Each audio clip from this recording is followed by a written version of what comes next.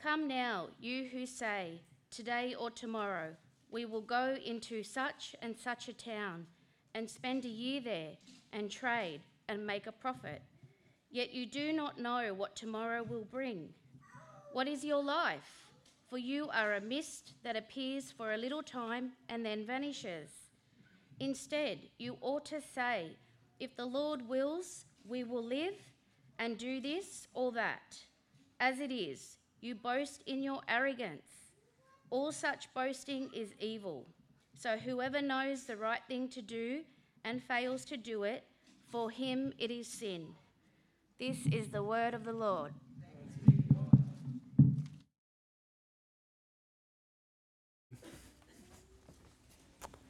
Thank you, Kim.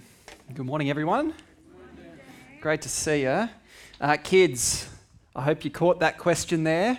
How does God want us to make plans? Okay, be listening for that one. We're going to be listening as well, adults, so you don't get to tune out. Hey, just want to say good morning as well to those of you on the live stream, in case you're wondering why I'm looking out the back. I'm aware that a number of people among us are unwell at the moment, and so we wish you were with us, but thank you for staying home. That's a wise thing to do. We're going to pray together now, including those of you who are at home, that the Lord would speak to us through his word. So would you join me? Yeah, dear Heavenly Father, we praise you that you're our God and that you've revealed yourself to us, that you're not distant, you're not far off. You're right here with us and you're right here speaking to us through the Bible, these words that you've given us. And so, Lord, give us, please, ears to... eyes to see wonderful things in your word, and a heart that's open to be changed by your loving reign. In Jesus' name, amen. All right, well, cast your mind back, if you can, to the end of 2020. About a year ago, if you can remember that long ago. And I wonder if you can remember what people were saying about the new year, about the year 2021. Do you remember? There was a lot of positivity, wasn't there? There was a lot of out with the old, out with the dumpster fire that was 2020, and in with the new, the new year, the good year. This is where it's all going to turn around. There's a lot of positivity. I wonder, have you heard the same thing at the end of 2021? No. In fact, I've heard almost nothing. Last year, I was watching social media, Facebook, Twitter, Instagram, all that stuff, and all the positivity. This year, all the socials are almost totally silent, and so are the people as well. It's almost like we don't want to talk about what might happen in 2022 because we know that it might be bad. It's almost like the boogeyman. Don't talk about it. Because, and here's why, I think that, of course, 2021 has kind of pulled the rug out from under us, hasn't it? I could talk about a few more boogeymen. I could talk about COVID. I could talk about COVID Delta, COVID Omicron. I could talk about, financial instability and all that sort of stuff, lockdowns. I did notice that Ross used the word lockdown this morning. I said, don't speak death over us like that. We don't do that sort of thing. But it's no wonder many people feel uncertain or shaky coming into 2022. Right? This has been a couple of years of massive change for us. And perhaps as you think about making plans for the year ahead, maybe that just feels pointless. Does it feel that way? It's like, why bother making plans? It's all just going to change anyway. We don't know what's coming. What's coming may well be bad. And so perhaps it feels hopeless to think about what's going to happen next or to plan for what's happening next. Now, what do we do with that? That's what I want us to think about this morning. What do we do with that feeling of it feels hopeless, it feels pointless to make plans for the year ahead because there's been so much change? Here's one thing we could do with it, and this is, I think, what I won't say most of the world. I think it's a peculiarly Australian thing. We're a bit of a pessimistic mob, Aussies, I think. And so what I've heard a lot of when I've asked, what do you think about the year ahead, is something like, it just is what it is. Have you heard that? It just is what it is. It's the ultimate sort of glass half empty statement, isn't it? It is what it is. You can't change it. Just roll with it. We could do that if we want. But I think there's actually a better response. One that we're going to look at here in the scriptures. In fact, I think it's a response that maybe if we've had ears to open, 2021 has taught us about. I actually think the last year, rather than just being it is what it is, can potentially be a learning moment for us. Because, and listen carefully to this, I think that 2021 has woken us up. I think that many people have been under a cloud of delusion. And the events of the last year or so have sort of snapped us into reality and helped us to see the truth for what it is. Now, what is the delusion about which I speak? And what is reality for what it truly is? Well, we're going to see that here in God's word. So open up to James 4. It's just towards the end of the Bible. If you flick right to the end and then just go past Revelation and a couple of books back, you'll find James. If you've got your Bible there, open it up. If you don't have a Bible, I can see a couple of people have phones, very clever. You can just put James 4 into Google. I want you to see these words this morning. Notice how James, the writer of this book, inspired by God, begins. He says, "Come now." He's drawing our attention to something. It's like he's saying, listen up. I've got something to say. Here's the teaching moment. Here's the thing that takes us out of the delusion. He says, "Come now, you who say, today or tomorrow we will go into such and such a town and spend a year there and trade and make profit." In James' time, about 2,000 years ago, there was this explosion of commerce in the Middle East. Right? Kind of probably a little bit like the last 20 years or so, actually, like with oil prices and all of that. There's just this explosion of commerce in the Middle East. And the reason for that at this point in history, 2,000 years ago, is because it's a time of peace. So think the Roman Empire is in charge. They built roads everywhere. They're not worried about war. They're protected. And so people are free to go about trading. They can cruise the waterways, get what they need. And so there's this explosion of commerce. And some people, like those that we hear quoted here by James, decide to become merchants. And how would you describe their tone here? Take a look at the words again. Today or tomorrow, we'll go over there, we'll go over here, we'll spend a year there, we'll spend a year here, we'll trade and we'll get rich. How would you describe their tone? Give me some feedback. Give me a word. Positive, confident, yep. Good, assured, optimistic, maybe even a little bit arrogant. but probably it just reflects the nature of their time to some extent, doesn't it? Hey, we're free. There's nothing troubling us. We can go about doing as we please. We can make our plans and they happen. Probably, if I can say, a little bit like us a couple of years ago. Hey, things are okay. We can do what we need to do. It kind of, in a sense, it's like I'm in charge. I'm in charge of my time. If I want to make a plan, I can make it, and probably it'll happen. Now, that's especially true when we come to a new year, isn't it? I'm not going to bang on about New Year's resolutions or whatever, but I did read this really interesting thing here in an article this week about the new year. Tell me what you think of this quote. "We are addicted to self-sufficiency. Without even realizing it, we are all junkies for independence. The beginning of the new year is often a time when this becomes even more evident. It's the time when we are bombarded with encouragement to reflect and resolve. The hope is that in the new year we will reach a greater level of self-improvement or attain a lasting commitment to live better. The turning of the year seems to put us on a quest to become all that we wish we could be." I wonder if you've ever felt that at the turn of the year. You know, it's January's here. Now's the time to make plans and really improve myself. Whether it is lose some weight or learn a new skill or start reading books or read my Bible better or whatever the case may be. It's the time where we sort of go, okay, I've really got to make a plan now and make it happen. And we feel perhaps I'm self-sufficient. I can make it happen, at least for a couple of weeks, we feel that way. But like I said, The last couple of years have taught us that none of that's true. We're not in control. We're not in charge. We can't just make a plan and make it happen no matter what.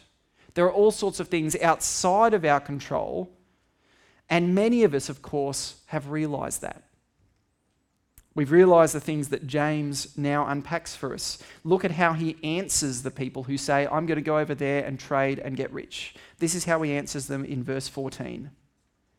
You might say that, James says, yet you do not know what tomorrow will bring. What is your life?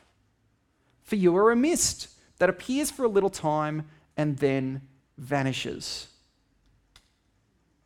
See, this first truth here, you don't know what tomorrow will bring. We all know this to an extent, and we've all experienced this the last year or so. We're always tuning into the news going, now how many cases and what new restrictions and what new freedoms, and we don't know what tomorrow will bring. But actually, this isn't a COVID truth. This has always been the case. In the small things and the big things, we don't know what tomorrow will bring. Because I can tell you what I'm going to do tomorrow morning, right? Monday morning, I'm going to get up, I'll have a shower, I'll feed the cat, then I'll feed myself in that order. It's very important. And then after that, I'll go on to work, I'll do some stuff. But of course, something might happen tomorrow morning. I might get in the shower and find there's no hot water. So now instead of feeding myself, of course, I'll still feed the cat. But after feeding the cat, I'll call the plumber, right? Now my morning's changed.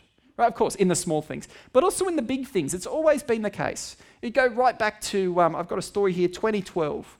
There was a young couple who were named the Property Investors of the Year. 23 years old, right? Very young, Property Investors of the Year. And they managed to buy 16 properties in this town called Moranbah. Moranbah, I'll go with.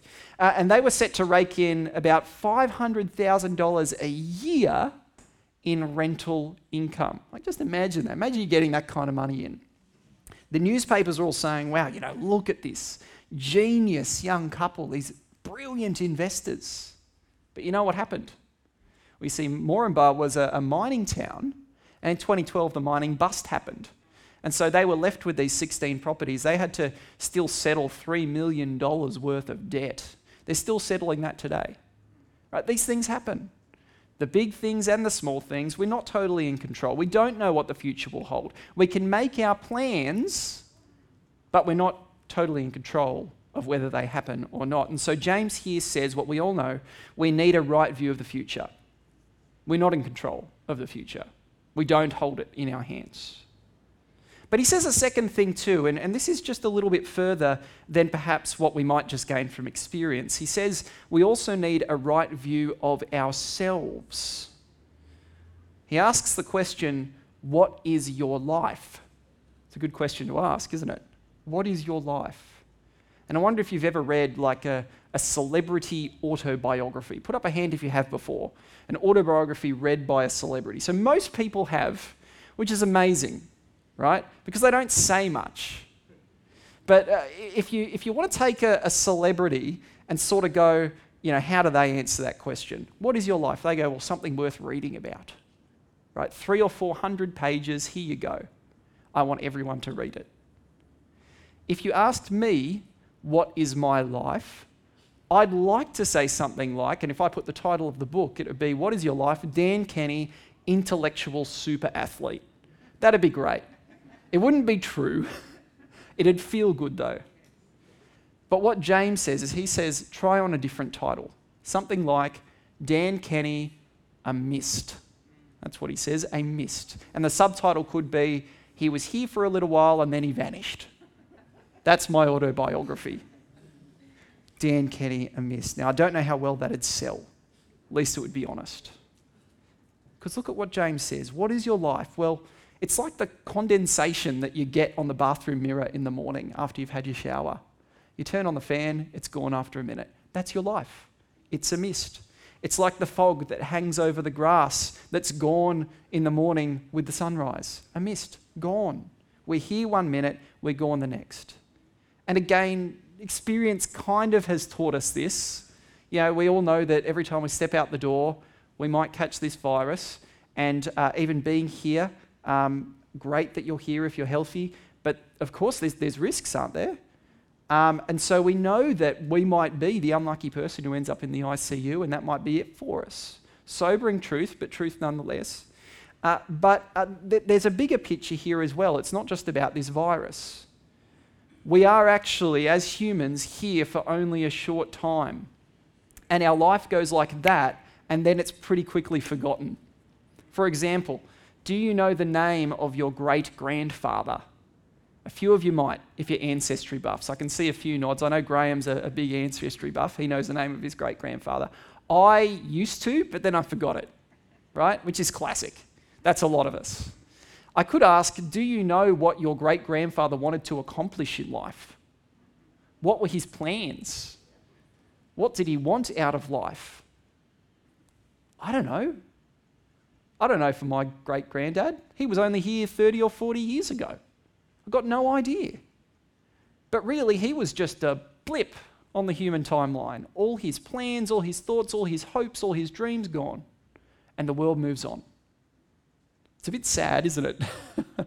But this is the truth. We're a mist. We're here for a time and then we are here no longer. Which means, if you want to take the teaching point from that, the world doesn't revolve around us. The world actually moves on without us. We're here for a time, then the world moves on. It doesn't revolve around us and our plans. So you put these two things together that James says. Firstly, what is a right view of the future? Well, it's the view that we are not in ultimate control. There's the first thing. And then the second, what is a right view of ourselves? We need to see we're just here for a short time and that the world doesn't revolve around us and our plans. Put those two things together. Now, do you feel encouraged? Was it worth stepping outside the door and taking the risk this morning to hear that news? It's great news, isn't it? Well, it's a hard thing to grip, but it's true. It's not just true because we've learnt it over the last couple of years. It's true because God has said it all along. We don't hold the future in our hands. We are here for a short while. Life doesn't revolve around us and our plans. And so, if you're feeling uncertain about the year ahead, let me say, the answer is actually not to look back and hope for things to return to normal. You know, like someone entering into the new year, 2022, but they're going backwards like this, watching behind them going, I just want what was. I want things to go back to how it was. How things were, we were under this delusion, thinking that our plans were everything, thinking that we were in control, thinking that life and the universe revolved around us, but it's just not true. It's not true for us as individuals, it's not true for us as a society. Learn from this teaching moment. Instead, the first thing for us to know is to actually see the true nature of things. We're not in control, we're not in charge, and life isn't about us. Our experiences teach us that, but actually here's where the Bible takes us further. God takes us where the last couple of years' worth of experiences simply can't. And this is the big difference actually between the world's point of view and the Bible's point of view, right? The world only leaves us with a kind of hopeless pessimism that says, oh, it just is what it is and we have to learn just to roll with it. But the Lord, through his word, takes us further than that. He actually gives us hope for the new year. And when I say hope, I don't mean pie in the sky, oh, I hope. I mean realistic, solid, dependable hope. And in fact, he takes us to a place of humble action. Because take a look at verse 15. Here God gives us a way to move forward in the new year and to actually make plans. Look at what he says. Instead of saying, I'm going to go here, do this, do that, whatever I want, I'll make it happen, instead you ought to say, if the Lord wills, we will live and do this or that. Now, it's one thing to say that we aren't in control. And as I said, our experiences take us that far. But here, James serves up a contrast that takes us further. God is in control. God is sovereign. He's on the throne. And just consider the differences between us and God. I think this is actually the biggest difference that exists in all reality, the difference between creator and creature. Okay? Here's God. Unlike us, he knows the future. In fact, even more than that, he holds the future in his hands. And, unlike us, he is not a mist. He is not just here for a little while, then gone. God is eternal. He is the creator. He's the only thing that has been around forever, before time and space itself. In fact, if you come to the last book of the Bible, Revelation, there's a title that's given to God the Father and God the Son, Jesus. It's a title, Alpha and Omega, 2 Greek letters, right? You might recognize them. The COVID variants have had these, beta, gamma, delta. These are all Greek letters. Omicron, that's a Greek letter. Well, here we have God given the title Alpha and Omega, the first and last letters of the Greek alphabet. It's saying that God the Father, God the Son, God the Spirit are the A and Z of everything. They're the first and the last. God is uncreated, always been here, always in control, the author of history. He's the one on the throne. Therefore, according to James, we can make plans. But in our planning, we can't ignore this God who is the A to Z. This God who really is in control, who knows the future, who is in charge. This really echoes the words, ancient words from Proverbs 19, verse 21. Many are the plans in a person's heart, but it's the Lord's purpose that prevails.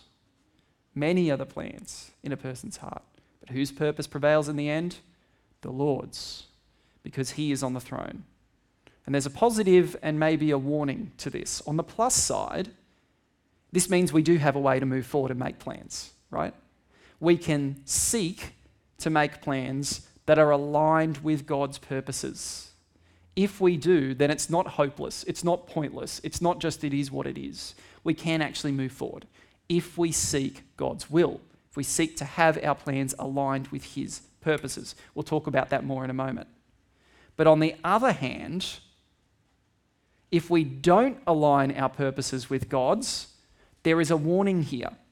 And the warning is that we might find ourselves bulldozed by the reality that he, in fact, is in charge. Because in the end, many are the plans of a person's heart, but it's the Lord's purpose that prevails. Which brings us to the question, why would we ever make plans without God? Why do we? I do. Why do we? Why do we, a mist who can't control the future, plan without the sovereign God of all creation in mind? I'll give you 3 reasons. And I wonder if one of these describes you more than the others. Think personally about this. Maybe it's because we're arrogant, we're proud.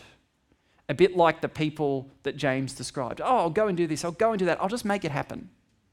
Notice in verse 16, he uses this word, arrogance. As it is, you boast in your arrogance, and all such boasting is evil. We might have this attitude of, I'm the one who's in control, I design my plans and I make them happen, I'm self-sufficient, I don't actually need God to help me, I don't actually need to be aligned with his purposes. And both Christians and non-Christians can have that arrogant sort of attitude. That might be one reason we plan without God. Another reason might be that we are ignorant. You see, most of the time, we forget that God is actually there, right? We don't actually see him in front of us, and therefore, when it comes to sort of set up our schedules for the day, the month, the year, we can go about it quite prayerlessly. We can go about it without thinking, what is it that God actually wants me to do? The way that James puts that in verse 17 is that whoever knows the right thing to do and fails to do it, for him it is sin, right? So we know that we ought to seek the Lord's guidance. We know that we ought to bring our plans in line with his purposes. We ignorantly don't do it. We forgetfully don't do it. But that's not just a little mistake. Oops, I forgot. That's sin, says James. So it could be because we're arrogant, could be because we're ignorant, it could be because we're anxious. I think this probably describes a bunch of us.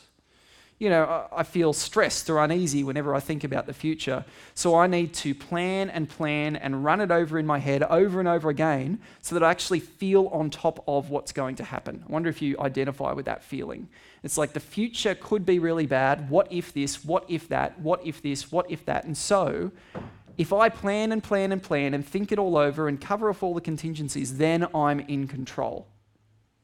And that, friends, can also be sin. Hear me carefully on this. Anxiety itself is not a sin. Anxiety is not a sin. Anxiety is a response. It is a physical and emotional response within us to a perceived threat or danger. That's okay. Some of us are more predisposed to perceived danger than others, and some of us have a stronger anxious response than others. That's quite okay. But in our anxiety, we can sin. We can begin to plan so much and catastrophize so much that we yearn to take God's place on the throne. We say, I've got to be the one who's managed this whole thing that might happen. I need to be in control of it. The result is constant stress, and this too is a sign that we are sinning. You see, we could be arrogant, ignorant, or anxious. And this might be why we push God out of our planning. But here's the thing, of course. God belongs on the throne. He is totally and completely in control. And the sooner we realize that, the sooner we can actually sit with the reality that we're not. In fact, it's actually very good news that God is in charge, because he's a good God with good plans for his people. And nowhere do we see this better than in his ultimate plan, his plan for salvation. This is actually where true hope lies. It's what the world can't give, but God does give. It's this ultimate plan for us to be saved and freed from our sin, including our arrogance, our ignorance, and the sin we commit in our anxiety. How does it come? Through the gospel. God's ultimate plan to rescue us through Jesus' life, death, and resurrection. And when you actually look at what happened at the end of Jesus' life, it actually looks a lot like 2021 may have felt for us, right? Things just look like they're spinning out of control and going from bad to worse. He's betrayed by one of his closest friends and followers.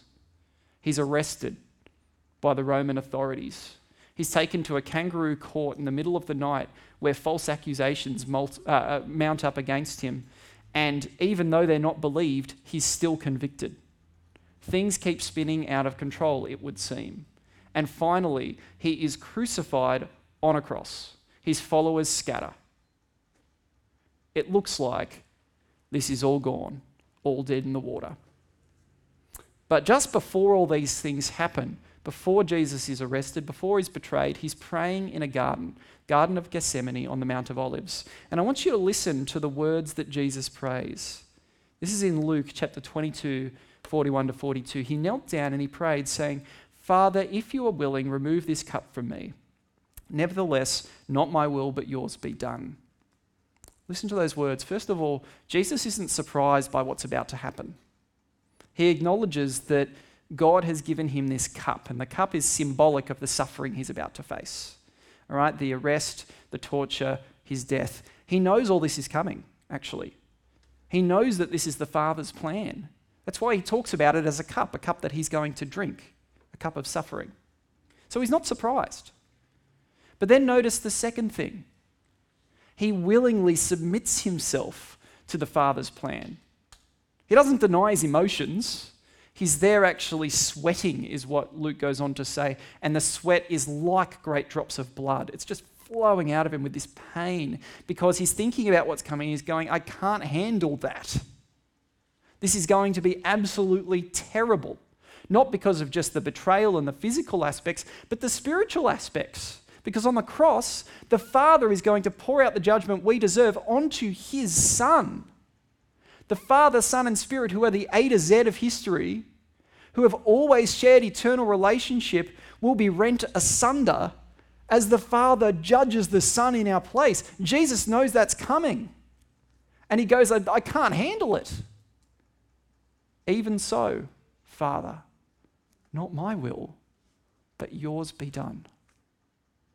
What humble, loving, servant-hearted, other-centered submission that only the Son of God could do.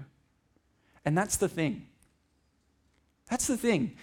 We so often fail to submit our plans to God, especially when things get hard. But Jesus did what we couldn't do. He always followed the will of his Father.